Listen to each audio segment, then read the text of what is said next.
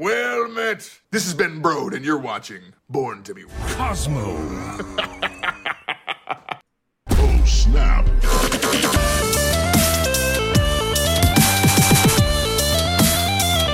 to be Cosmo. Welcome to Born to be Cosmo, a podcast about all things Marvel Snap. I'm here with NateWolfe and ZombiesGoNomNom. And I just want to acknowledge that it's been a minute since we've had an episode, and that's fully on me. I've had a little bit of a crazy schedule of late. I had a little bit of a vacation though, and Same. so did Yeah, zombies. you So guys I think we're worked out. kind of All right. yeah. All right. We can help shoulder My some of that. co-hosts are shouldering some of the blame, but yeah, it's been a minute since we've had an opportunity to talk about the game. This is not our usual time that we do the show live. Typically, that happens on Saturdays at 7 p.m. But it wasn't going to work again this weekend, and there's been a lot of things happening with the game, and we wanted to talk about it. So here we are on an impromptu Thursday night. But I'm glad that it worked out, and that we're here to talk about some Snap, the That's good, right. the bad, and the other bad, Jeff. and the Jeff. Yeah, right. We'll go with that. Yeah. I promise I will try to be objective, and I will try to keep it Cosmo tonight. I'm feeling a little negative, but I'm gonna really try hard because I know people don't love the negativity, but we'll see how it goes. No, don't you know, Nate? Being negative, it drives clicks. That's what people tell me. Ha! I thought it inverted the cost of your cards. But no, I think that in all seriousness, it's really important to me that I express myself in an authentic fashion. Yeah, no, I agree. No, I don't feel like we need to pull punches. Yeah. And I do think that, there are going to be some positive things that we're going to discuss tonight. Yeah. But I think that I'll start with the elephant in the room, which is the spotlight. Purple elephant in the room. The purple elephant in the room, the spotlight caches. So when we last spoke, the system was just going live, and or it just went live, and we didn't really have a chance to experience it. We wanted to be have some time with it and be objective. And well, for those who are watching the show, Nate just put a meme that I made that kind of sums up my experience, which was I had 6 caches, and I wanted 1 out of the 4 things in this week's collection of cards and variants, and I got what I wanted after 2, and I was feeling pretty good about that until I realized that I used 2 out of my 6 caches. Then I started panicking again. And so even though I had a positive outcome to my cache opening, I got Galactus, which I didn't want, but it's still pretty cool, and Spider-Ham, which was, what I really wanted. Even though I had a good outcome, it still felt really bad. And that's a problem. I think that overall, like the spotlight caches, it's a cool idea. My biggest issue with it is that you can only because the rotation is once a week, and there's like 4 options. It's like virtually impossible to get 4 spotlight caches in a week unless you stockpile them, which is not something that the devs want you to do. It's super annoying because then you have to scroll way down on your stupid collection level, but also like it really plays into this whole gacha thing that I thought that they were trying to get away from, because No. They needed to repackage the gacha and make it more appealing. If They never wanted to get away from it. I have a solution to this. Like for example, like same as you, Blue, right? I want the Galactus. Like Kim Jacinto, we were just talking off air, and Kim Jacinto is one of my favorite artists. I really like his style. It's super cool. I want the Galactus. I like Spider-Ham, but I got a variant that I like better. I don't really like the Nimrod one. I really don't want. Wait, you have the Venomized one, right? I do, but I also have the other. The hip? I have got the hip one, and I have another one too. Like I opened a bunch of good Spider-Ham ones, and like I was about to criticize you for your love of the Venomized variants, but well, I do, but I have the hip, and I think I I don't know. Anyways, I packed I opened one, and it was the Rian Gonzalez one, which is wonderful.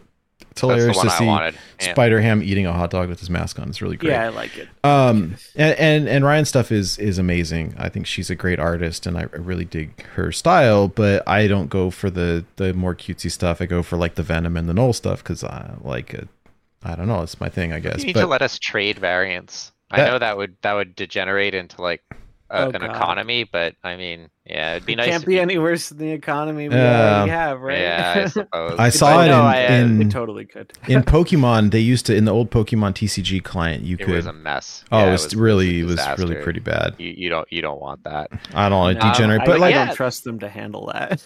if they the most difficult thing for me, I think, with these spotlight caches is that because you only get one every 10 collector caches, or however you want to word that, or whatever they're called, yeah.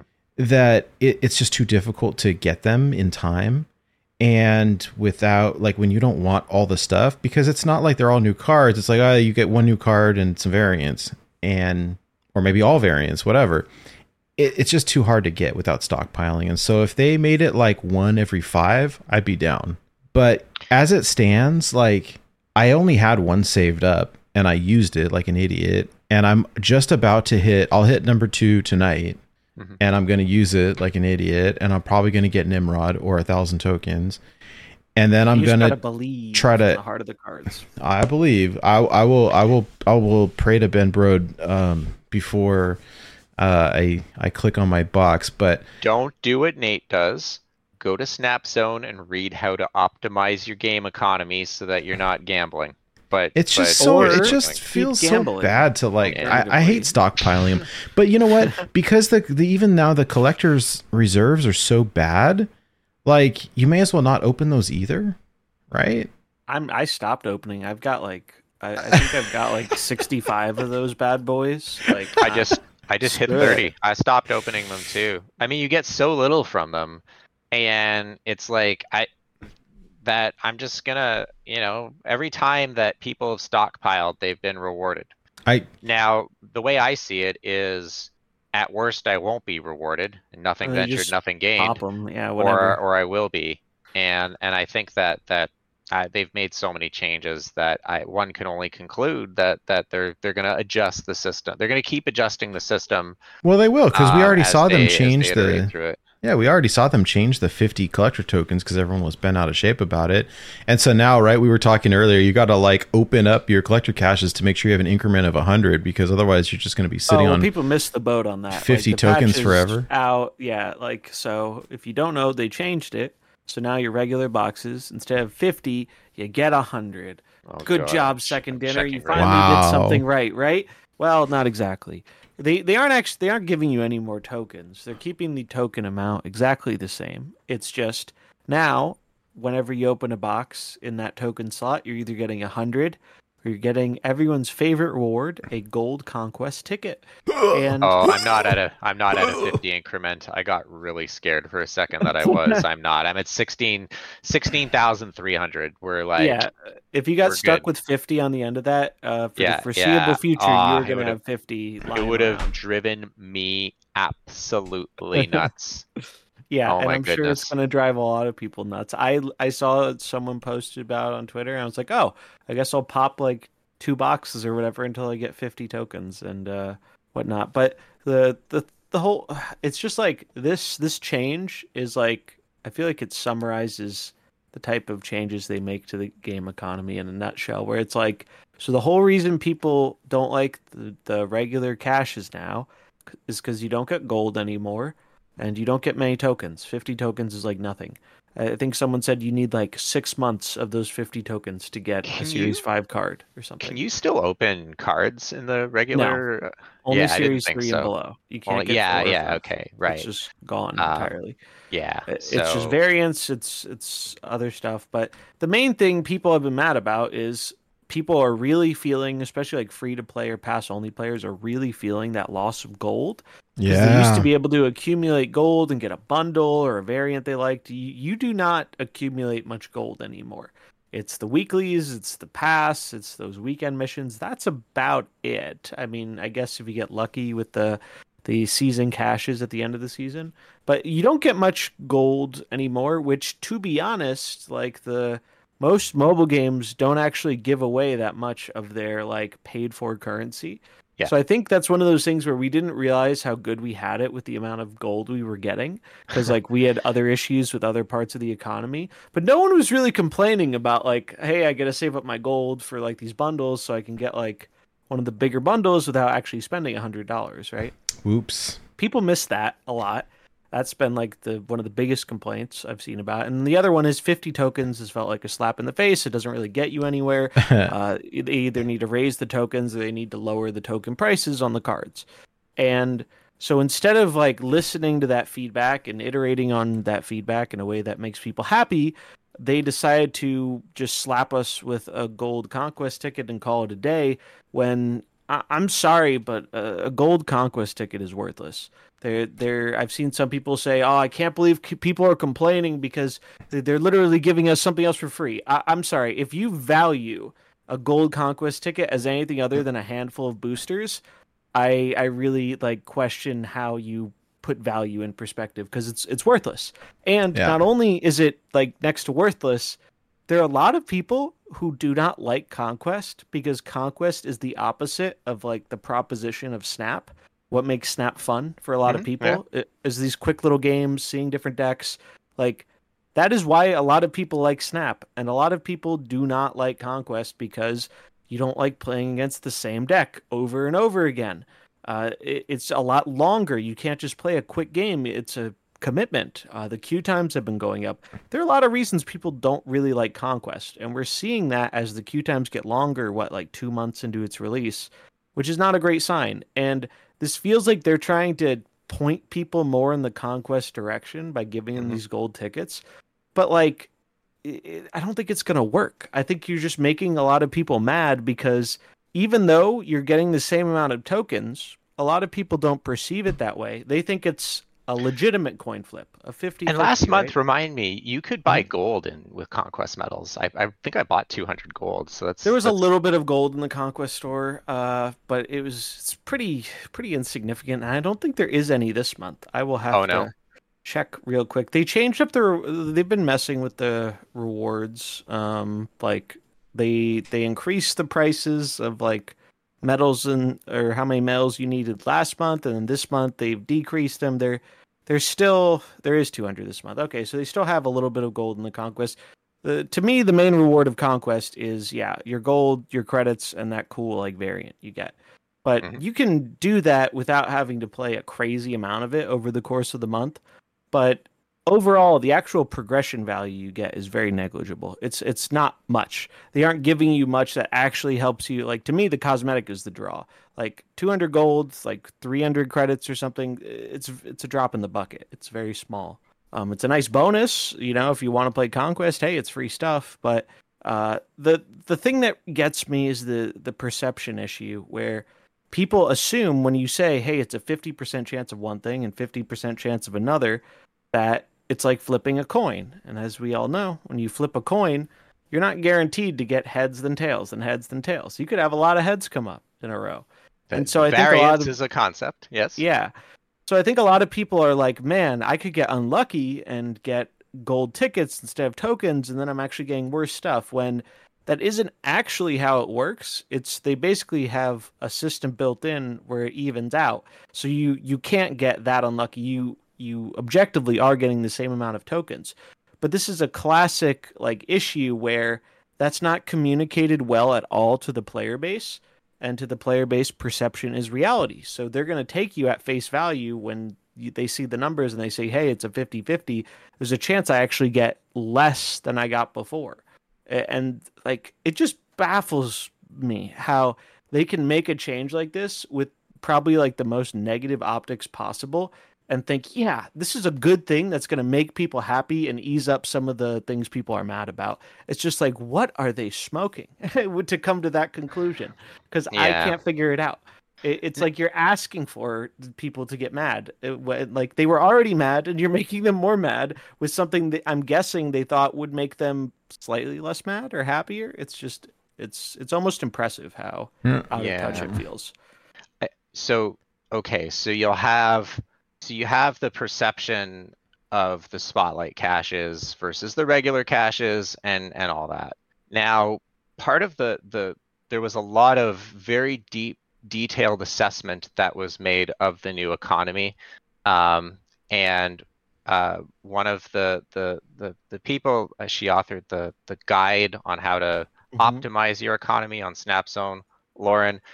She noted that you can stealth buff or stealth nerf this system by increasing the size of pool 5 and I suppose pool 4, or decreasing them. And this month, it was kind of a real comedy of errors. So I just want to be really clear, because there's a lot of confusion about this. All cards that are releasing this month are Series 5. Now, the way that we came to this information was a little bit of a winding road. So there was the data dump, or the data mine from the last patch, where everyone noted, oh, everything's releasing as Series 5. LOL flexible series drops, etc. And a lot of people said, well, hey, this is a data mine. Things have been changed. Things have been wrong. Don't draw any conclusions. And I don't know where it was. I think it was on the something that was published online. Several of the cards this month were slated for Series 4. The Snap News Twitter run by Browday that I got wrong because I'm old and I can't remember anything.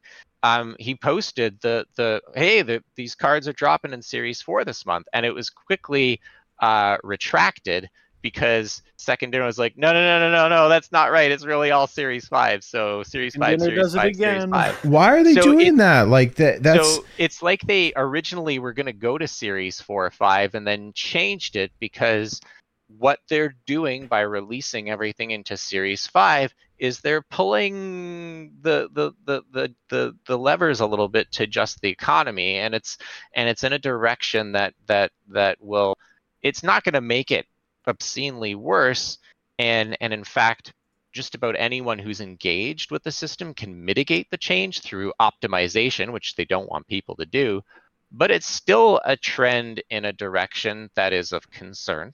And I mean, it kind of sucks that everything's Series 5, right? Another idea here is they're still trying to drain those token reserves, because I don't think this is a majority of the player base, but I think between last month and this month, the goal is they want to drain people's token reserves, because you don't build up tokens quickly at all anymore. And tokens let you circumvent their awful new system. And that's what I have been doing. Is I opened caches on the Gene Week. I decided to gamble one cache for the Rian Ham. I got lucky with it. That was cool.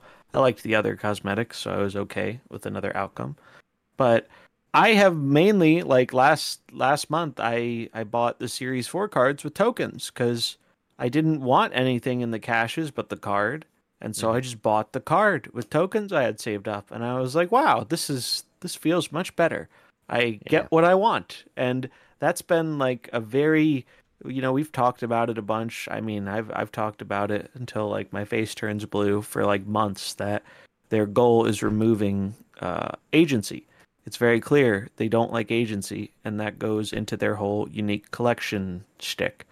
And this system is taking agency away from people. And the counter argument I always see is, well, technically, it's not taking away agency from people, because if you save up 4 caches, you get agency. And hey, maybe you even get the card in the first or the second one, and then you can save up the other 2, and you have agency again sooner.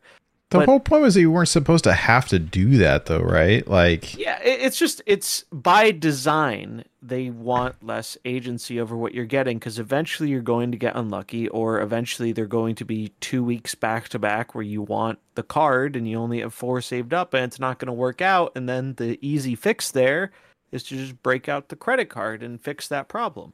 And it just feels very obvious to me, and they've been doing stuff like this for months. I mean, I complained about it a lot when they got rid of the Series 3 cards from the token shop, and then eventually they added them back in, but it's a random pull now. It's like the writing has been on the wall for forever, and a lot of people just don't really seem to like to talk about it or acknowledge it or whatever. But it's been a very obvious trend, because in beta, the one thing we asked was, please, Second Dinner, please give us agency.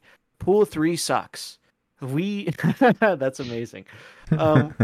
It sucks. We wanted agency. That was literally the biggest piece of feedback we gave in the whole beta. And it took a while, but the token shop came out and we finally had the agency we were asking for. And as time has gone on, we have only really regressed from that initial agency. And that is a feature, not a bug in the eyes of the company, because like it wouldn't just keep happening like this if it was an accident. It's an intention. And it lines up with their philosophy. I mean, they even said one thing they like about the Spotlight caches is it helps make it so that people have more unique collections, whereas before everyone was just saving up for, oh, this is the most powerful card of the month, guess I'll just save my tokens for that. They literally, in one of the questions, they said this. They didn't like how, and I'm just like, you've got to be kidding me. Like, I'm sorry, that's your fault for releasing a bunch of bad cards around a good card. Like, but now you can just open a bad card and then you're stuck with it. Right? I don't know. I told him that in the like the survey or whatever. It's like, I've never played a game before where it like the developer made it so difficult to get what you needed to play the game. Like or they like the whole purpose of it was for you to not have a complete collection. Are you joking me? And then charge me $100 for a variant? Like, get out of here. This is stupid. It's just crazy when you realize those spotlights are essentially like, I think like $50 or $60 in value if you want to put in money to get another one. It's like, that is well, and so expensive. Okay, so say I want X23 and she's going to be in so the only way to get tokens now is to get through bundles, which are there aren't even many good token bundles either. No, like, there really aren't. If you didn't buy that like crazy expensive the variant chasers are going to get probably the most tokens by happenstance. Not that it's efficient to do so. No, but they're expensive. Like if you want a token bundle, it's going to be $50, right? Yeah. Like easy, like really $50, right? Very good token bundles, especially for Series 5 cards. Like 6,000 tokens. That's a lot of ton now. That's a lot of money. Like. But say I want all 3 of these cards, it's impossible. It's impossible because I'd have to, in order to guarantee it, I'd have to have 12 collector's caches saved up, and like that's just not doable. That's and that's 3 months. It's kind of ridiculous, and so here I am like gambling on trying to get the stupid variant that I want and missing. But the neat thing about that is I think you doing that is more accurate to the average Snap player than the people who are optimizing it. Like, I know it's not hard to optimize this, but like a lot of people just want to open their damn boxes. Like, I saw Empty open his. He was like, you know what? I'm going to go for it. 3 out of the 4 things I'm kind of interested in. One I want the most, but the others are okay. I just hope I don't get the tokens. And then what does he get? The tokens. And hey, the funny thing is, but I'd rather have, honestly, I don't mind getting the like I kind of like getting the tokens, if I'm honest, because the alternative is to I'd rather have tokens than a crappy variant that I don't want. But I feel that. But like I just, it's just so difficult to get, like, to progress 10 collector's cache levels. It's like that's all your dailies and like it's not even it's just not basically. Yeah. And so so we've got 3 more days until they flip, right? And so like what are the chances I can get one more? Like maybe if I really grind. Like no, you can't. I don't think let's see. It's Monday. I think resets on Monday. Yeah, there's no way that unless you like pay money, you're not going to get another Spotlight cache. It's well, and just, so it makes me not want to like spend money on this game. It doesn't feel like your money goes very far. This has been like the issue with the game since the beginning. Is from a free to play perspective. And this is why a lot of people, I think, like adamantly defend the game. Like, you get a lot of stuff for being free to play or pass only in this game. Yeah. Like, if you are that type of player, I can totally understand the perspective where you're like, why are people complaining? Like, I'm getting all this stuff and I spend $10. Like, how can people want more? But the thing is that people in that group, like, they have a different expectation out of the game relative to what they're putting into the game. And this is why, like, different groups are never going to see eye to eye on this, because you have very different expectations when you're someone who's spent, like, how many months has it been since Snap came out? It's been like 10 months or something. So you've spent, let's say you're a pass only spender, you spent $100 over 10 months. Well, when you have some people putting in like 10 or 20 or more times that into the game, they're going to have different expectations to get out of what they've put in. And I think that's where a lot of the disconnect happens, is like, I think if I was a season pass only person or a free to play person, I would view the game more charitably. But like, when you see how expensive it is, if you want to get some of the cosmetics, or if you want to chase, close to a full collection, or the madmen that actually do maintain a full collection, like, it gets absurd.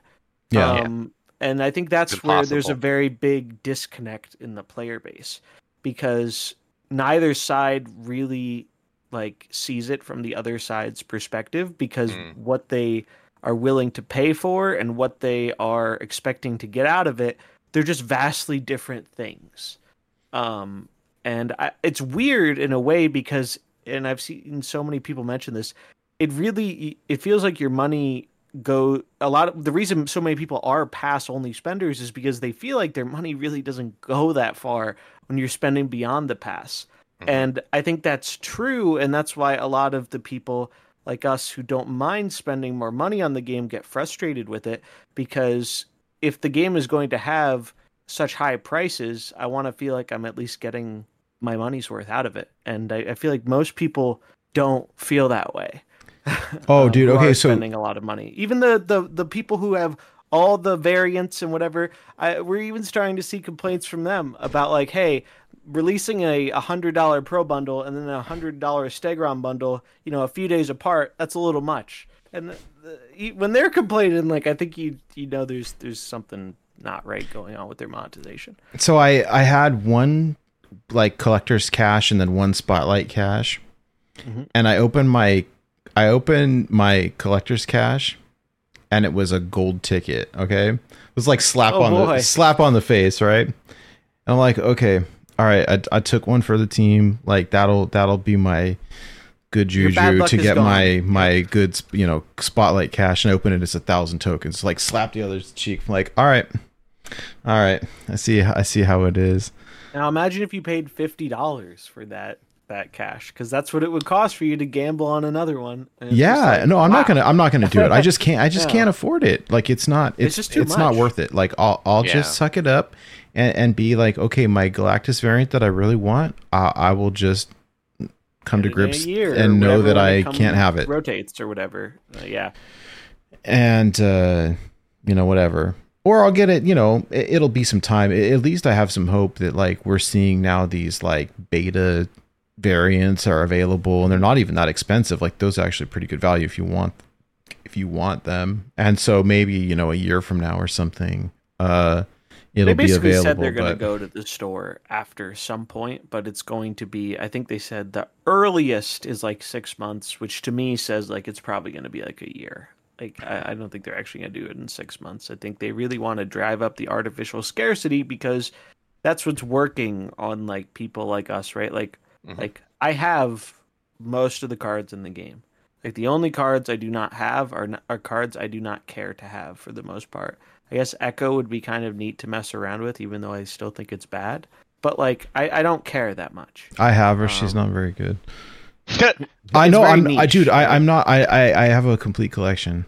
Surprise. And really? I do actually. That. I do. And you even have Howard. I do. And oh God. And but like, and I tried playing with them. Howard's not good. Howard sucks. Echo's not very good either. And I know there's going to be people who say that like the card is good because you want to lie to yourself to feel like your tokens were worth the money that you paid. Justification, right? Like, but like I don't feel like Echo's any better than Ghost. I mean, Jean Grey's not bad. I lost to Jean Grey the other day because I couldn't play my card where I wanted to play it. And like, there's some good cards. I think we're back to the days I remember talking about the economy in a sense of like saving up your tokens because for a good card and trying to then gamble on local, what's a good card and what's not. And I think we're kind of back to that a little bit just because some cards are just not worth it. And like I guess you gotta, unless there's a variant that you like really want, but it's more convoluted now. And now the variants are where they really get people. Cause like, yeah, I gotta stop, man. I gotta stop for weeks that you wouldn't otherwise, right? Like this week wasn't even a new card week, right? Like you weren't even going for a new card. You were just going for, and I get that because like I'm more interested in the variants most of the time than the new cards, but like that's also because I can circumvent their stupid system because I have like 50,000 tokens. So I'm just sitting on like a horde and I'm using them to get around the system, but eventually I'm gonna run out. And then it's going to not be as wise to go for like variants and whatnot. Because like you're going to need to use those on new cards if you want to get new cards as they come out. I think I probably won't use any more until the September 4th through 11th week. Because I want that Jeff and I want the Ghost Spider. That one is good. I like the Venom ones, and so it's like, but I already have the Archgerm Venom, so maybe it doesn't matter. Yeah, I have the Archgerm, so that's why I'm skipping that week. Like I have the two other Jeff variants. I have the Archgerm Ghost Spider. I just don't need that week. It annoys me a lot that, and we were talking about this before we started recording. Let's talk about the Dan Hip. Let's talk about it because we're there. It's so frustrating to me that, so like when they were like pitching the Spotlight caches, they were making it seem like, hey, they're premium. Variants, it's premium art. That's what they said. Yeah, it's like these aren't just going to be, regular variants or whatever. These are going to be like super special ones you can only get here, blah, blah, blah. But the thing is, like, and some of that is true, right? Like, some of these are really, really cool. Hey, the first week when we got Archgerm, Jean Grey, and that week was great. And we got the Knoll. And some stuff like, I was like, whoa, okay, they weren't joking. We were all pretty happy with it, right? With the variants, right? As variant collectors, we were like, oh, these are pretty sweet. They were good. If they do this often, like maybe it's not so bad. But now we're seeing, so we saw before Jeff he's getting the Dan Hip one. And when it was only one, I was like, all right, it's like an anomaly. Also, fun fact, there are no other data mined Jeff variants. So it's like the only other one rare, we even know about.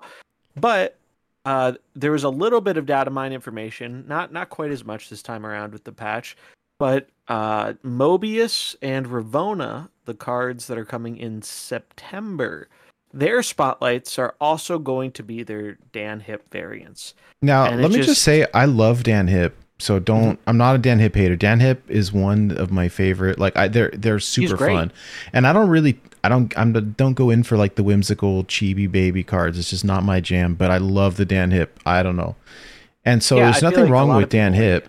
Nothing wrong with Dan Hip. It's the hey, you're putting a 700 gold variant in this like quote unquote super rare collector's cache that took me 8 years to. Here's the analogy. All right. If Marvel Snap variants were like food, right? Mm-hmm. Dan Hip is like the awesome burger, right? It's good. The dollar burger? Yeah. Well, not a dollar burger, that's the Pixel, right? Pixel's the 69-cent burger from McDonald's. No, those don't exist anymore. It's a quality burger. My drink on my nose. The Dan Hip variant was a value proposition. It was like a contract between Second Dinner and the player, whereby we're going to offer you these cool variants at this price point. And I think that people, there are some people who don't like them, but I think by and large people enjoy them and people buy them. And so they're thinking, they're going after you, Nate, because you're like, whoa, I have all these Dan Hip variants. Wouldn't it be cool if I had a Dan Hip deck? Yeah. And now they're saying, hey, you want to have a Hitmonkey or Jeff or any of these cards that not only are iconic characters, but also the glue that makes a lot of these archetypes go. I don't know. It probably isn't as nefarious as all that, but I mean, it does feel bad that it went from being a common tier thing to something premium. There was this burger place in Montreal. It's closed now. It was open in like the early like 2010s, and they were charging like $30-$40 for a burger, and like it was, they put truffles on it and stuff, but it was still a freaking burger, and the place closed down. And as good as it was, it felt that going to a restaurant for that kind of food item at that premium price point was a little bit of a mismatch. And yes, art is subjective, but like I feel like they just retroactively went in and said, you know what, we're going to determine the premium stuff based on sales, right? We're gonna take capitalist supply and demand mantra and just kind of just shuffle things around as we see fit. And you know what, maybe that's smart from a min-maxing perspective. We want to maximize their returns, but it also, I think, is a little bit of a mind share loss. I'm not going to get the Dan Hip Jeff or any of the other premium ones. And now, like, when it was just Jeff, like, all right, but like I was excited for the Dan Hip Monkey, and now that I have to use one of those premium spotlight chests, reserves, caches, whatever they're called, and potentially have to open 4 of them. I mean, I lost my mind when I had to open up 2, and that was like an above average return. What's going to happen when I low roll, right? The game shouldn't create this anxiety when it comes to engaging with a key aspect of it. And I think that by and large, the feedback has been neutral to negative. I imagine that as time marches on, we'll continue to see the opinion shift. People are going to feel bad about it. People are not going to be able to get the things that they want, and people are going to have to spend a lot of money to get the things that they want if that's the route they want to take. If I'm a new player and all I want is the new card, and I have 3 spotlight caches and I open all 3 and I get not the new card, I'd be like super bummed. And that's not even me, I'm digging for like a variant because I want one. Like, I don't need it, whatever. The card sucks because they killed it anyways, so whatever. I tried playing it on my lunch break and just kept losing. But like, yeah, it does feel pretty bad. Well, I mean, I think it's pretty obvious that we are not fans of the system. I do want to touch on one last thing before we kind of shift and talk about balance and meta. And this is kind of a no-nonsense, objective kind of state of the union on where we are with the collection system. And this was a series of 3 tweets by Lauren. And I think that Lauren can speak to the mechanics of the economy with a great deal of authority. I mean, Agreed. Whether you like it or not is opinion and subjective. But yeah, I mean, basically, she noted that on the 22nd of August, so this coming month, the pool of Series 4 and Series 5 cards will reach 32. And that excludes Dokken. That's large enough that the new economy no longer represents improved card acquisition for a certain set of players. And this set are the free-to-play players who open spotlight caches as soon as they're earned, right? So people who are not hoarding. They get it, they open it. I promised all along that I'd be critical of the new system when it fails to deliver on the promise of more cards for more players. This time just around the corner, that time is just around the corner for some. In other words, for some people, they're going to be worse off now than they were before. Forget about whether they believe they're better off or they believe they're worse off. The perception, they will be by and large, fact-based, doing worse under the new system. And Lauren then asks, "Is this a problem?" Don't know. Although I'm quite sure there will always be casual players who open their spotlight caches as soon as they receive them. The concept of saving caches is widely understood. That's interesting if that statement is correct, because they don't want us to save our caches, right? They want us to open them as soon as we get them. They don't want us to hoard. They want us to get cards. They want us to play them. So technically speaking, then Nate, for you and I, we buy some bundles, we buy the battle pass. Technically speaking, this new system is still to our personal benefit. But here's the crazy thing about it. We've spent the last hour talking about how it doesn't feel like it, how it feels worse. And I think I'd rather spend the tokens on the card, frankly, than try to gamble my super rare. Yeah. I don't like taking I've got a 1 in 4 chance of opening the card I want versus just being able to buy the card I want. Like, it's a no-brainer. And it's just I get it. Hey, if you've got the card, cool. Then you get a chance to get the alternate art. Like, okay, I get that. But when it's a new card, it's like, oh, I want the new card so I can play with it. I don't need the cool new, like, shiny skin, whatever. Like, I just want to play with the new card, and not being able to necessarily do that is rough.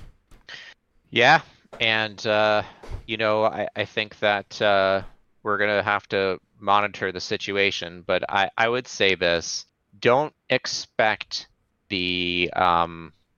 they might tweak the levers a little bit with this new system, but I think that this system's here to stay. I agree. Reason I say this is because they invested in UI design to make it happen. They don't want that to go to waste. I mean, for that simple reason. But in the roadmap too, that they have more improvements to spotlight caches is in their in development section of the. Well, that's even more reason to like just hoard them then, which is like. I really don't want to open another golden ticket ever. The gold ticket is like, I'd rather have 50 tokens than a gold ticket. I'll be honest. Yeah. Like, it's more and it feels worse. It's objectively, technically more than we got before, and they found a way to make it feel less good than it did before, which I didn't know it was possible. It's almost remarkable. It really is. And I see we were talking about the bloat of the Series 4 and the Series 5. And we reviewed Lauren's assessment that like now the system objectively represents a worse economy for free-to-play players. But I was just saying, like, but it's still, even though if it benefits me quantitatively, qualitatively, it still feels worse. Exactly. And feeling is reality. And I really feel like that's the biggest disconnect that Second Dinner has with their more engaged section of the community, is that it doesn't matter how you spin it. It doesn't matter if it is technically better. If that is not how it's perceived, it just doesn't matter, because people are going to go off of what they feel. Like the amount of people who, I think it's important that people do the math, and I think it's great that people do the math so we can find this stuff out. But like, that isn't going to, just giving people that information is not enough to override people's own feelings a lot of the time. Like if the system makes them feel a certain way, knowing that it's technically not as bad as it feels isn't really going to make them not feel that way, because they felt that way already. Like it just doesn't make sense. And then the seeing the cards in Series 4 and 5 really annoyed me, because like I'm pretty sure more than half, maybe even 75% of the cards in Series 4 right now would be Series 3, which is, if you're Series 3 complete, those are free cards. Yeah. So like, this is the part that really gets me, is that as imperfect as the original system was, I think there were a lot of players who were happy or content with, maybe they made peace with the fact that they weren't getting new cards on release often. Maybe one new card release a month with their generated tokens. They made peace with that because they knew as long as they were okay with being patient, they would get those cards a little bit further down the line, and they wouldn't have to pay the crazy amounts of money people were paying to get all the new cards or most of the new cards on release. And I think the issue here was, I think Second Dinner was making not nearly as much money as they wanted to, because so many people just were like, well, your prices are too crazy for like those. Because it was like, at one point it was like 100 or close to 100 a card outside of your initial token. Sure, the money part of it is certainly a factor. One thing that I had not considered is, I wonder how much of this was influenced by the Galactus fiasco. And the Galactus fiasco is not that they nerfed Galactus. That's just how the tail ends. The fiasco is that they created this like artificial saturation of it because there was all this pent up demand because people wouldn't spend their tokens for the same reason. So they bought the big bads, which is not a term they were the so only much safe anymore. buy, right? Exactly. And I mean, so you had that, and the card is cool, and the effect is cool, and it didn't have like. You know, it's the funniest thing because like it was not a good performer when they nerfed it, but like it was a huge presence on ladder, like almost close to 20%. You mean the first some nerf, segments. like when they first hit it, the first, or like the actual nerf, the first quote unquote nerf? No, like the big change. I mean the second one, the one power. I don't even that happened before most people even got the card, right? Like because that was when it was still really hard to get. Yeah, I think you know that situation where you're playing like an RPG or something. Or like let's use Pokemon as an example, and you get those like elixirs, the stuff that restores your moves and whatnot, and you have that kind of like too good to use syndrome where you're like, I need to save this for a moment where I really need it. So and then you beat the game and you look and you have like 10 of them. That's me right there. Yeah, I've done that so many times. I think that's what a lot of people were doing with tokens. They were like, these tokens are so valuable. I don't want to just burn it on a new card if like I don't need that card right away. And then the big bads incentivize people to gravitate towards those cards because those were the only ones that were never dropping in price. All the others, they would just drop down over time. And so people just kept hoarding and hoarding, getting the big bad and then just holding resources for a card they really, really wanted, and then would just gradually accumulate over time. What's the actor's name that played Kang in Quantumania? That's in all that legal trouble because turns out he's not Jonathan Banks. Jonathan something. Anyways, they're probably gonna recast him or no, that's the dude from Breaking Bad. Jonathan Majors. Jonathan Majors. So they're probably gonna recast him or drop the character. Something's gonna happen. They can't drop the character. It's too big. Some recent stuff came out where like it sounds like he's in the clear. Like the person who was accusing him apparently like skipped out of the country or something like. But it wasn't. There were several complaints. Anyways, I was gonna joke that if they recasted him, then Kang won't be a big bad anymore. Yeah. Well, and because of the lore. It's kind of the lore. Oh my god, it's kind of a slap in the face though, right? Because we get these it's a big bad, it's never going to drop, and then so you know you're incentivized to get them because of the scarcity, and then all of a sudden it's like, oh well, we're just going to throw them in these spotlight caches, so if you don't have them, you get them that way. And it's like it takes all the rarity out as well, because then like, oh hey, big bad it doesn't matter as a concept anymore unless you're getting them with tokens, and like it doesn't really make sense to get. Well, if nothing ever drops from Series 5, then it doesn't even matter. you're big bad, and then you've got like true. big cute, right? You've got Hitmonkey, you've got Jeff. They're never. It's like they're taking forever to drop now, and it's just crazy because their whole argument about the system was more cards for more players. But here's my question: like, is it really more? And this ties into like basically the point Lauren made about the size of the system.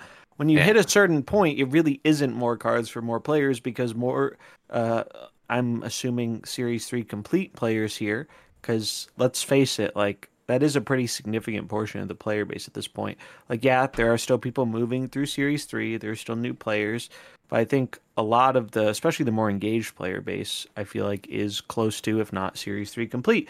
So you would be getting a lot of these cards that we're seeing in Series 4 that you might not have currently just by being Series 3 complete and having rotations happen. Like, let's look through here. Darkhawk, Null, MODOK, Negasonic, I think Master Mold, all right, Nimrod. Like there's so many of these would be Series 3. Yeah, so I'm gonna have to table a motion that we move on. I get it. We're all very passionate about it.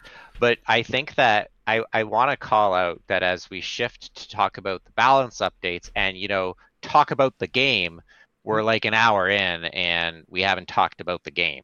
Like that in itself I mean, that's just well, the game is podcast, right? The game is fun. Like, I don't have any real complaints about the game. No, I don't think many people have a lot of complaints about the actual gameplay except right now. One of the balance changes that came up, but I don't. Maybe that's not a complaint. But my poor Spider-Man's dead.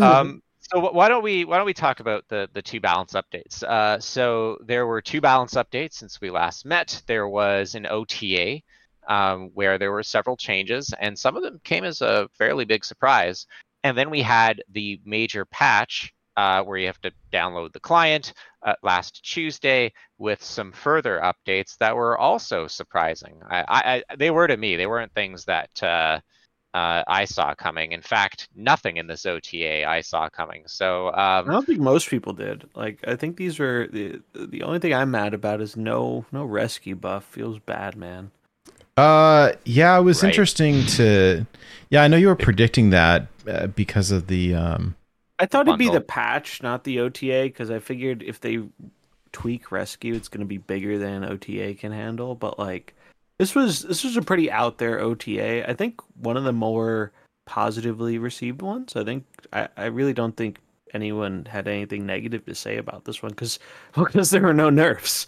There's nobody to make mad. I have actually seen all of these cards played significantly more since the buffs. Yeah, I'll say that for sure. I mean, it hasn't broken the game or create. I mean, so I think they were fine changes. I think that the big sleeper of these, and we probably should just go through them really quickly for those that are listening and not watching. For the few that still do, on August 3rd.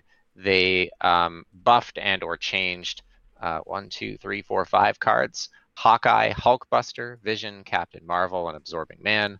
Hawkeye was changed from a 1/1 that gets +2 when a card is played there the following turn to +3, which is, a 1/3 is premium stat line. Hulkbuster went from being a 3/4 to a 3/5. Again, 3/5, pretty premium stat line. Vision changed from a 5/7 to a 5/8. We talked about this earlier, the Black Bolt effect, right? Yep. 7 to 8 for a 5-drop is pretty huge, and I actually think that that might be the sleeper change that will probably have the most effect on the game. Captain Marvel changed from a 5/6 to a 4/5, making it a lot more flexible and putting it into that coveted Zabu range. And Absorbing Man going from a 4/3 to a 4/5, which is a pretty significant buff.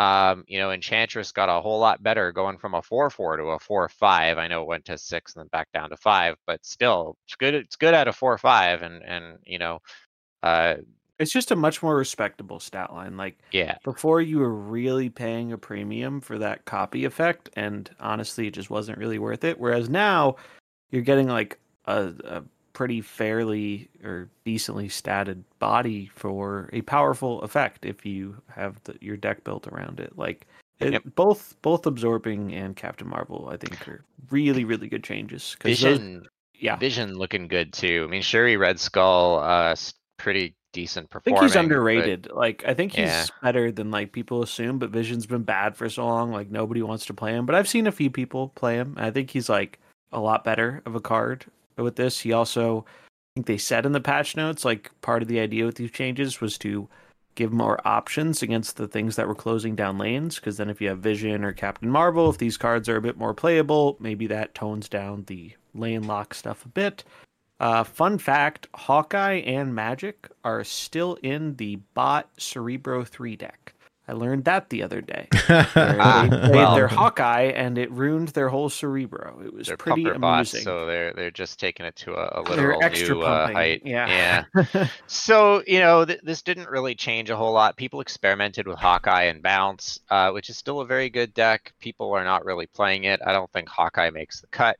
No, I don't think he's good Vision enough. I tried it. Vision's really good. I think you want to play that in Lockjaw decks. I just haven't made the switch. I don't know what I'd want to cut, but having an extra 5-drop, maybe actually you drop Dracula for Vision. Yeah, I could see that. I think he's definitely not been experimented with as much as some of the other cards. I'm gonna try that. I'm gonna take. Well, I kind of like Dracula for other reasons, but I think that Vision, because the only 5-drop in that deck is Jane Foster, and sometimes you don't have anything to do on 5 and it feels bad. But playing a 4 on 5 is good because you're playing Evo. Anyways, I'll stop talking about this, but Vision, 5/8 is a really good stat line and a powerful ability, so I think that's a good change.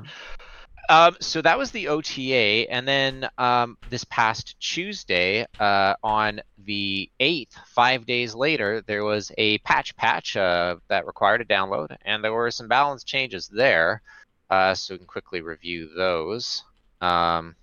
What even was there aside from Spider-Man? Was there anything else? Hold on. Let's. There were some like technical things, like the negative change. Oh, so actually 6 changes. Actually, the thing was pretty significant. So there was a Spider-Man rework. We'll leave that for last. The Thing, a nerf whereby it could hit the same character 3 times. Now it has to spread it amongst 3. So the Evo, the neutering of high Evo is complete, right? They hit Wasp, they hit Hulk, they hit the I'm Thing. shocked to see this, honestly. I really didn't expect them to do this. I don't think it's bad or anything, but I'm surprised. No. Well, I mean, Evo was such a power outlier. It was obscene. Yeah, but most of the Evo decks weren't running the Thing. That's what's they started to at the end. They started to. They said there was data backing it up, so I believe it. And effectively, it did make the Thing a 4/9 that couldn't get Shang-Chi'd. So that's super strong. And as people have mentioned, if you're doing this against a wide board, this has better synergy with Abomination now, because if you spread more debuffs, the Abomination gets cheaper. So it's a pretty relatively light tapping. I think most people are pretty all right with this change. Yeah, no one was overly upset about it. I don't think that. I think people just don't run the Thing anymore now. But I don't know. He was never really the star of high Evo to begin with. So the next 4 cards are not really balance changes, but some mechanical reworks. Negative now can't make your cards more expensive than 6 energy. So for example, if you flip Jane Foster, right, she becomes now a 6/5 instead of an 8/5, which is basically unplayable. Rogue now copies the on reveal in addition to the ongoing if the card has that. So for example, so before, if you rogued Electro, for all the players that did that, you wouldn't get the extra energy, but you get the limitation, right? Now you get both. Magic can now be played after turn 5. It just won't do anything, which is a change. I think that's how it works. Yes. You can just. It's funny. The graphic here it's old Magic. I think that may have been a little slip up, but basically. I'm asking because I can't read the text, so I'm just going off of memory. Yeah, it doesn't work. Basically, the on reveal doesn't go off if you play. You can play her on turn 6 now, but you won't get Limbo. Whereas before, you could not play her on turn 6. And finally, Cable now takes the top card instead of the bottom. No more Chavez thieving, which is great because it made Cable really, really, really bad. And the problem is too little too late, because if I'm going to play a 2-drop in my collector Mirage Dino deck, Mirage is just better in every way. And, well, the one benefit for Cable still is the fact that you do take the card from them, so... Whereas Mirage, you know what they have, and you get a bigger one. But Cable, if I grab their high Evo Hulk or whatever, then I know I don't have it. Fine. Look, let me cope. I have 3 or 4 Cable variants. And they're good ones too. The baby variants. Okay. Considering the lore of Cable, his stats are way too low. Just saying. This is a non-lore podcast. Save it for the lore video. Save it for the lore episode. All right, are we ready to? I'll take the week off. So, Nate, ready to cry about Spider-Man for a few minutes? This character is near and dear to your heart, so I'll let you take this one because I wouldn't want to deny you the pain, the pleasure. Yeah, it's just different. All right, so Spider-Man, everyone knows Spider-Man's a 5/4 that would lock the lane down, right? So previously said nobody can, or your opponent can't play cards here next turn unless it's Jeff. Well, it was a 5/4. It used to be a 4/3. Then they changed it to a 5/4. And, Right, yeah. that's right. It got nerfed already. So anyway, but now the card has been completely reworked, so it no longer lane locks anything. It is now a 3 cost 5 power that says on reveal, swing to another location and pull an enemy card with you, or whatever. It's something like that. The text is way too small. But essentially, you play it in the one location, it moves to a different one, and then it pulls a random enemy card from the location you played it at to the location that it moved to.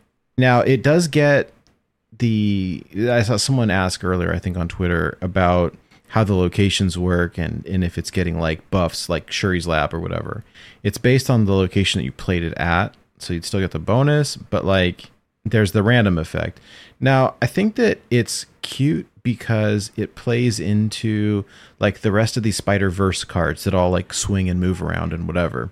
But it's just reworked the card like completely different. It's just no longer like they've nuked the lane lock thing. And I suppose that there are a lot of people that are probably happy because it's one of those where like you enjoy doing that to other people and really hate when it's done to you.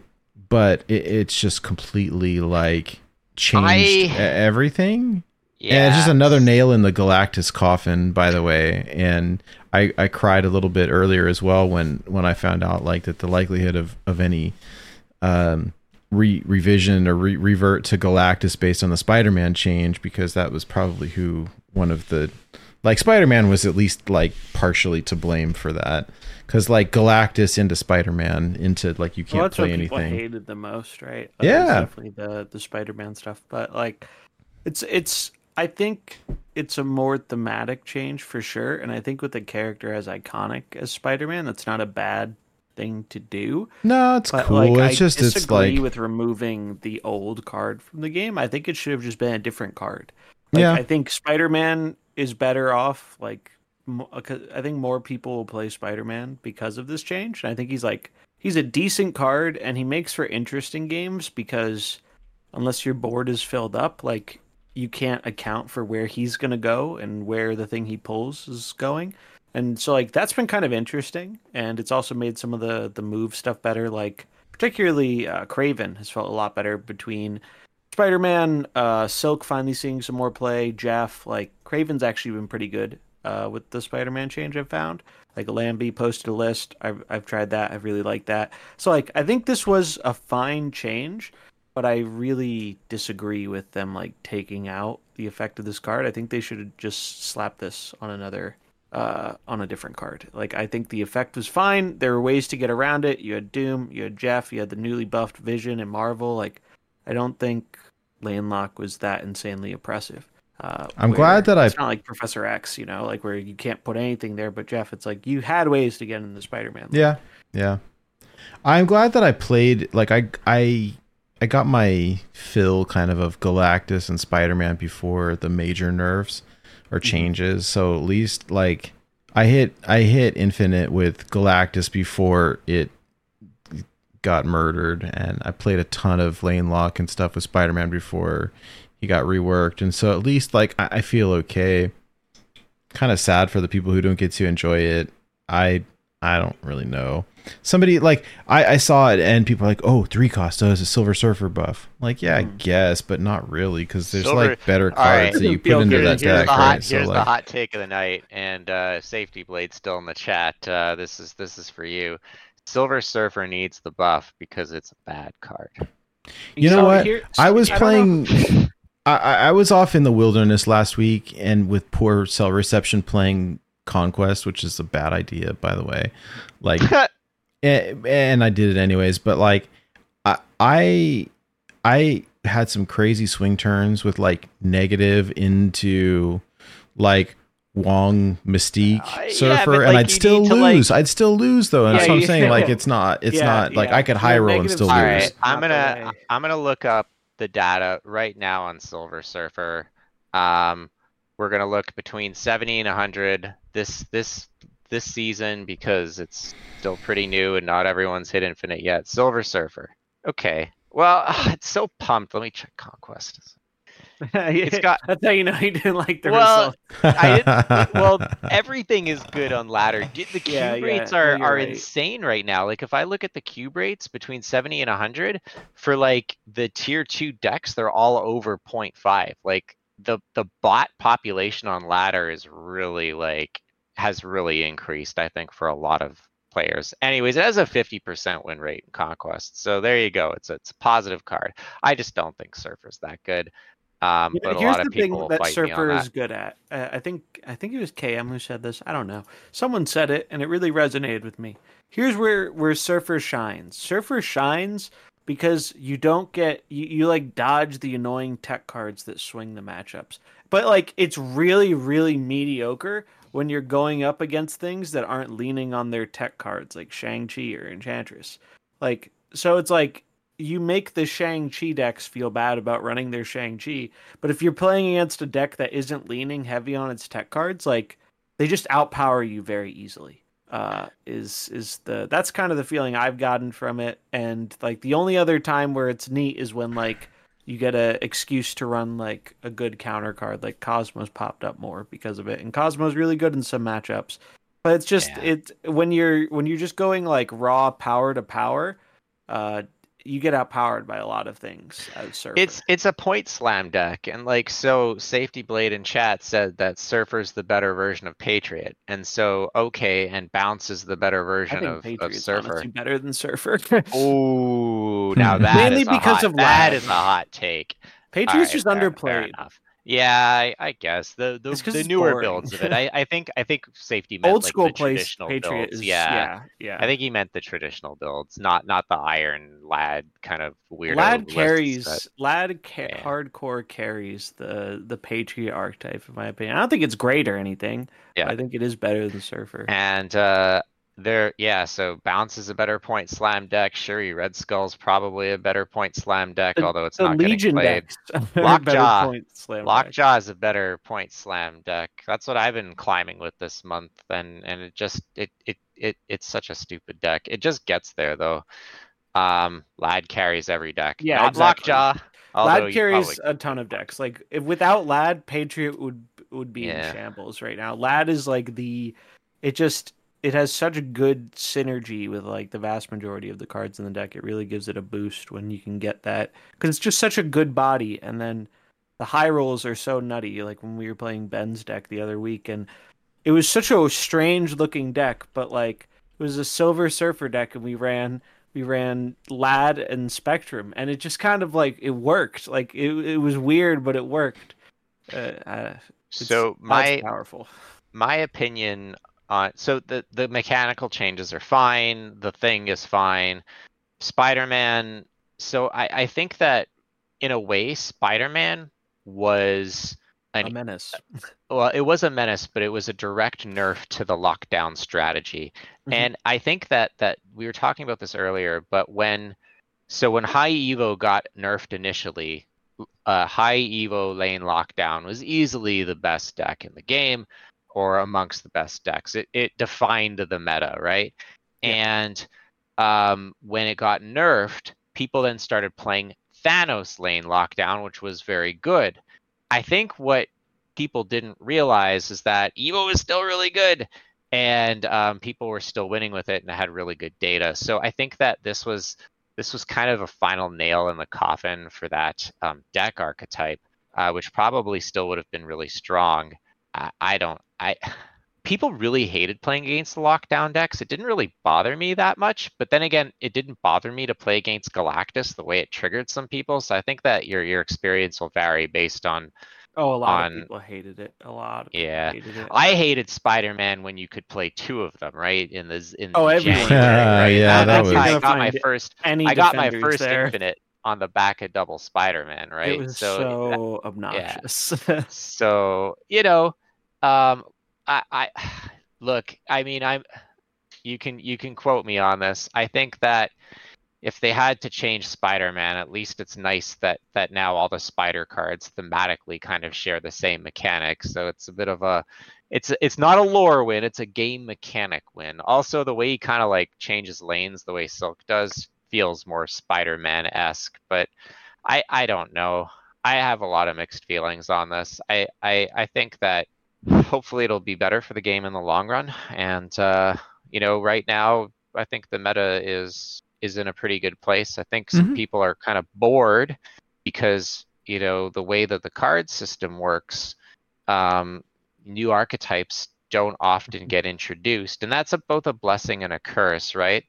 But it also can create the feeling of a stagnation for the more engaged players. I'm not there yet. I still am having fun playing, but I have about a third of the game time that you have, Zombies, and you've been noting that you've been feeling a little bit. Yeah, it's just there's fatigued. Nothing that really inspires me. Like, I still have fun playing the game. I'm just like very casual with it right now. Just do my dailies or whatever. Maybe play an extra game here or there. But like the last OTA was like very fun because Magic has always been a card I really liked, and it made this like kind of like everyone was playing all these wacky combo decks, and so like that was super fun. And that was probably like the most refreshing an OTA has ever felt. I think OTAs are the big thing that are helping them out with the fact that like they're not introducing new archetypes all the time and stuff. Like OTAs have helped a lot with that, and I like the last one a lot. But it's calmed down a bit, and like there's still like I don't think it's like a solid format or anything. Like people are trying new stuff. The Lamby deck's taken off a bunch, right? And I've been playing that. That's been fun to play, but like I don't feel super compelled to like try and build something new right now, because I feel like most of the things I would build are just iterations on things I've played a bunch of in the past. They're just like slightly different versions of it. That's why the Lamby deck is cool, because it's kind of different than most of the other stuff. I mean, it has a similar shell, but it works a little bit differently with like the Spider-Man cards and Silk, and I like that. But I just think the lack of new archetypes, having played like really a lot of the game over the past like 10 months, I just want more new stuff to like encourage different types of decks or deck building. Like I was pretty excited for Dakin to come out, and then he came out and it just doesn't really do it for me. Like I don't think he's a bad card. Like he's a fine card. I think he's like particularly good in discard, but I just don't find the effect to be as fun as I was expecting it to, which is a shame because, we're coming off the Phoenix Force, which was a real underwhelming one, even after the buff. And so it's like 2 in a row. It's like, I feel like the season pass card's always the big one. But I did a little poll the other day, and a lot of people do seem to be enjoying Dakin. I got some 422 votes, just seeing what people felt about Dakin. 39% like Dakin, 44% are neutral, only 3.8% do not like him, and then 12% just wanted the results. So like I think he is succeeding as a season pass card.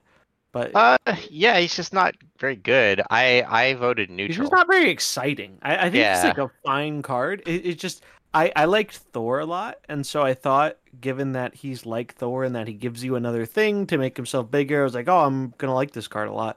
But I haven't felt that feeling of excitement, because you just slam him in your destroy deck or your discard deck, and you just call it a day. You're not really doing much different with the deck. And I think that's kind of the thing I want more of, is just like I want, like when they added Darkhawk made like a whole new archetype, because it was like, oh, suddenly the rock cards are like useful. Those didn't see any play before. Or High Evo. I mean, we're probably not going to get another thing anywhere close to like High Evo in terms of like how many new cards it introduces. But like, I really like when they add new archetypes, and I feel like we don't get a whole lot of that. And I would like more of that, because I feel like we're just constantly iterating on archetypes I've played like thousands of hours of, and I want something new to try.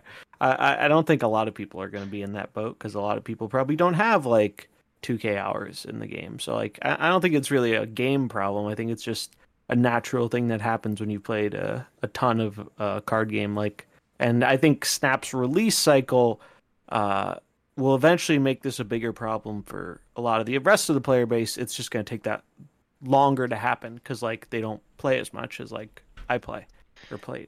Yeah, and so it's like right now I've kind of shifted to doing some Evo stuff, which I didn't really experiment with when it was the Tyrant, because it was the Tyrant and I'm too much of a hipster. Right now that it's like a bespoke tier 2 thing, I'm playing it a little bit. So there's still things for me to explore.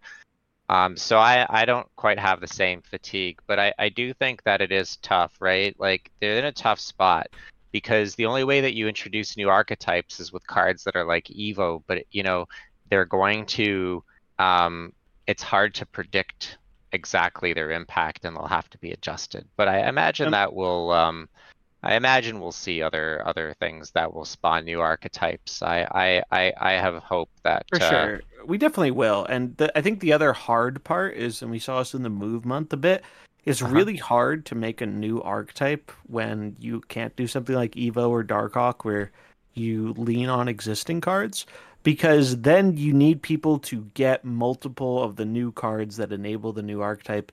And most people just aren't going to be able to do that, assuming they're releasing those cards alongside each other. Like if they print 3 new cards to make a new archetype in a month, and on average players are getting like one of those 3, like they're just going to pass on them because they know they can't actually build the full archetype. And that's like, it's a problem with the release model, where like you can't do it like a normal card game where you just release like, oh, here's a new archetype with a bunch of new cards for it. It just doesn't really work with how they release cards most of the time. Yeah. So speaking of archetype and new archetypes, I don't think this qualifies as a new archetype, but before we wrap, there is one last thing that I wanted to talk about, and this is kind of a new variation of an existing archetype that was popularized by Lamby. I think that Lamby iterated the idea from someone else, but I'll give Lamby the credit because Lamby is the person that I notoriously bet deck, Lamby series GG. And this deck is like, it's centered around the new Spider-Man, but it also relies on cards like Silk and finally Silk's time to shine. Hulkbuster. There's some odd choices in here. I think that got cut. I think Hulkbuster. I think that some of the cards.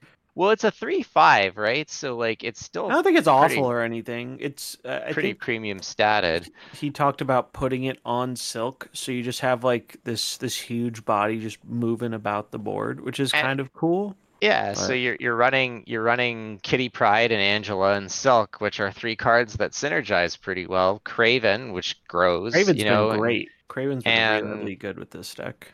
And finally, we have a move deck that is not a meme. And guess what? It's not running. It's not running Heimdall. It's not running many move cards. Honestly, it's what we have. I guess it's a few, like what Jeff, Silk, Spidey, Marvel. So it's 4. Miles, I guess, is a payoff. Yeah, but you get the payoff like pretty easy. Oh, you get the payoff super easy. What did they replace really nice. Hulkbuster with? I'm trying to remember. He probably has it up on here. I'll go to Snap. I'll go to, because I refused to play Hulkbuster. I just did not. Not even because I thought it was bad. The real reason, Blue. It's because I don't have a variant. Oh, you don't have the blue. I have the blueprint variants. I totally would play Hulkbuster. But yeah, I agree. It's kind of the. So let's hear. Let me check out decks that run Silk. Here it is. Here's the Lamby special. So there's. I think I just put in Killmonger because a lot of people are running 1-drops. I'm pretty sure that's what I did. This one runs Kitty and Nightcrawler. Why is it running Kitty anyway? It's just because it's a good Kitty's card? Just good with Angela. It's still the best Kitty one. In a lot. Well, but it also is a way of repeatedly proccing Silk, which which is good for Miles and Craven. But here's the thing, like Kitty Pryde. Yeah, so post nerf, Kitty's still a really good card. Like it's really good. No, I agree. I agree. Yeah, and great. This is still at its heart. Like it's almost like a mashing of a few different ideas. It's like you have the 2-card bounce package. You've got the Miles package that kind of has some of the hallmarks of the Zabu Darkhawk Black Bolt list. And then you've got kind of Craven and Spider-Man that are the 2 new kids on the block, figuratively and literally in the case of Spider-Man, which was just changed. Deck is doing numbers. It's looking really good. It feels good to play. 680 battles in Conquest with a 63% win rate. It's pretty good. And in Ranked, between 70 and 100, again, a lot of pumper bots. 65% win rate with a 0.9 cube average, the highest version. That's the Hulkbuster one. Yeah, deck is... I bet this deck confuses the bots because of all of the movement. Oh yeah, this is great versus bots. I can confirm. And Legion has continued to be like a pretty high tier performer because he can just scam games sometimes, especially against like premium, Magic decks. Premium 5/8 stat line too. Yeah, you can play it on 6 with Kitty. Is another line. Like Legion's just been really like he's not always great, but when he is good, he's really really good, and nothing else does what he does. Like it's kind of like Jeff in that regard, where it's like there's no replacement. You can't replace Legion and get the same kind of effect. Well, it's just a very unique effect. Yeah. Yeah, because you can use it defensively, offensively. It varies a lot between like the locations per game. I will say I have really, really liked Killmonger in this list though, because like so many decks are running. They're still running Nebula, Sunspot. It's good against the Thanos. Like I've really liked Killmonger. I mean, it's Killmonger, right? Remember my rule from like a couple months ago? It's like I'm only gonna play decks that run Jeff and Killmonger. Like I mean, it's just like it's just the all-purpose card. Yeah, it's great. You're losing 2 stats. Cards. Yeah, you're gonna take way more off the board. Yeah, you take way more than 2 points off the board most of the time, and like you can still do it as a tempo play. Sometimes you hold it, but a lot of times you're getting it down on turn 3 or turn 4, and it's been good. So this is a new archetype, kind of. I understand you could argue it's move or it's running a lot of the good cards from other decks, but I mean, it's pretty new. This is pretty new. It's definitely different. Yeah. Yeah.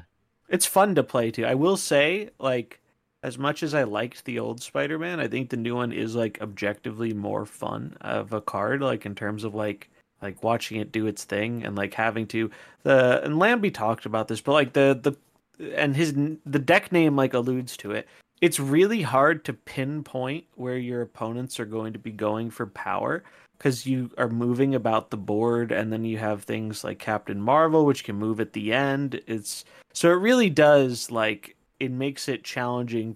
People don't know as easily, oh, they're going for the left and the right, or the middle and the left. And I think there's definitely that's a powerful element when it's not so transparent or obvious where you're going to be playing your cards. Yeah. It's hard for them to know because you don't know. Exactly. Safety nails it. Yeah, that's pretty accurate. Like, because you don't know where that Spider-Man's going unless your board is full on one lane. And that's why Jeff is still so good here, because like you can use him to help fill up a lane to guarantee, you're not going to have your Silk move there when you don't want it to, or your Spider-Man. The deck makes a lot of sense. Like I was skeptical when I saw it, and then I played it and I was like, oh no, this makes a lot of sense. Like it just kind of works. Well, hopefully we continue to see decks that challenge our perceptions about what cards are good or not. A lot of us were Silk believers, but we just didn't have the right shell for it. It looks like now maybe we do. So that's pretty cool. I think she was always good in Sarah. It was just too hard to find a cut because there's so many good cards for Sarah. Like it was just hard to justify it over like some of the other things. That's still the other deck that I just have been playing religiously, has been the Sarah deck. That you posted, Blue, and it's still putting up the good numbers. Yeah, so it's funny. Ham is just so annoying though. Yeah. I keep getting Sarah hammed, and but sometimes you still just win, which is really funny to me. But Ham is really annoying for the Sarah deck. Are you playing Ham in your Sarah? No, I'm still running Witch in the Ham spot, but okay. I could definitely see putting Ham in now that Magic is a bit less popular than it used to be. Like when Magic was everywhere, Scarlet Witch is just way too good. But now that it's calmed down a bit with all the Magic decks, I could see putting Ham in, because Ham is a powerhouse. Really, really good card. It puts in work, that's for sure. It's just like a high tempo deck. Like you're putting out decent stats. You're making it hard to guess where you're playing cards. I love how Miles started out as like, when he came out, he was just like viewed as a pretty bad card because you had to play move cards, and like the move cards just weren't really good enough. But now we have Jeff, we have Silk, we have new Spider-Man, and those cards are significantly better. I mean, you can argue that Polaris is similar to New Spider-Man, and I think that's like a fair argument. But there was nothing like Jeff or Silk. Like those cards are far and away miles, no pun intended, better than the other move cards we had as options before. And Lamby chose the correct Silk variant, although I have to say so many of Silk's variants are they're bangers. They're really great. So I think that gets to the bottom of our list. Unfortunately, we do have a hard stop at the bottom of the hour, so I think perhaps we may want to wrap it there. I think that I could sum up this episode in a sentence, and that sentence would be game good, economy bad. Yeah, I think that's fair. I love the game. I absolutely adore the game. It's super fun. I love Marvel Comics. I've been reading them since I was a kid. It's great. The economy's dog doo-doo. Yeah, it just gets... it would be much more enjoyable to just, be able to experience one without experiencing the other. Yeah.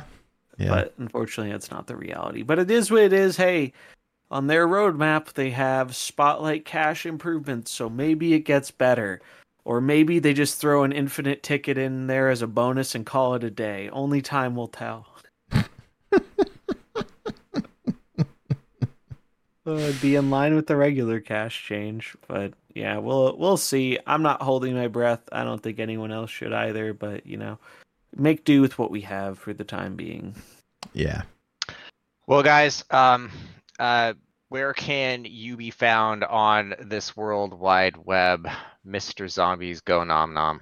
Oh yeah, you can find me on Twitter, same name here on screen, ZombiesGoNomNom. Same for YouTube, Twitch, Zombies with a Z. I took some time off for vacation. Gonna try and get back into the swing of things. I have a slightly bigger project I'm working on for hopefully next week.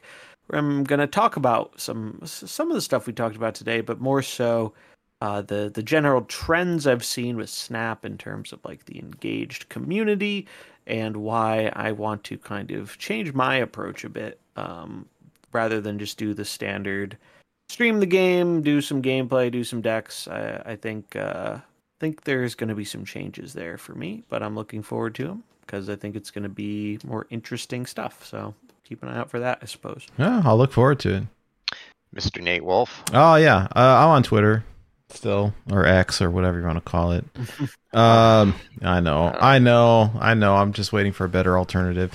You can follow me at NateWolfeTCG. It's NateWolfeTCG. Always a pleasure to be here and chat with y'all, though.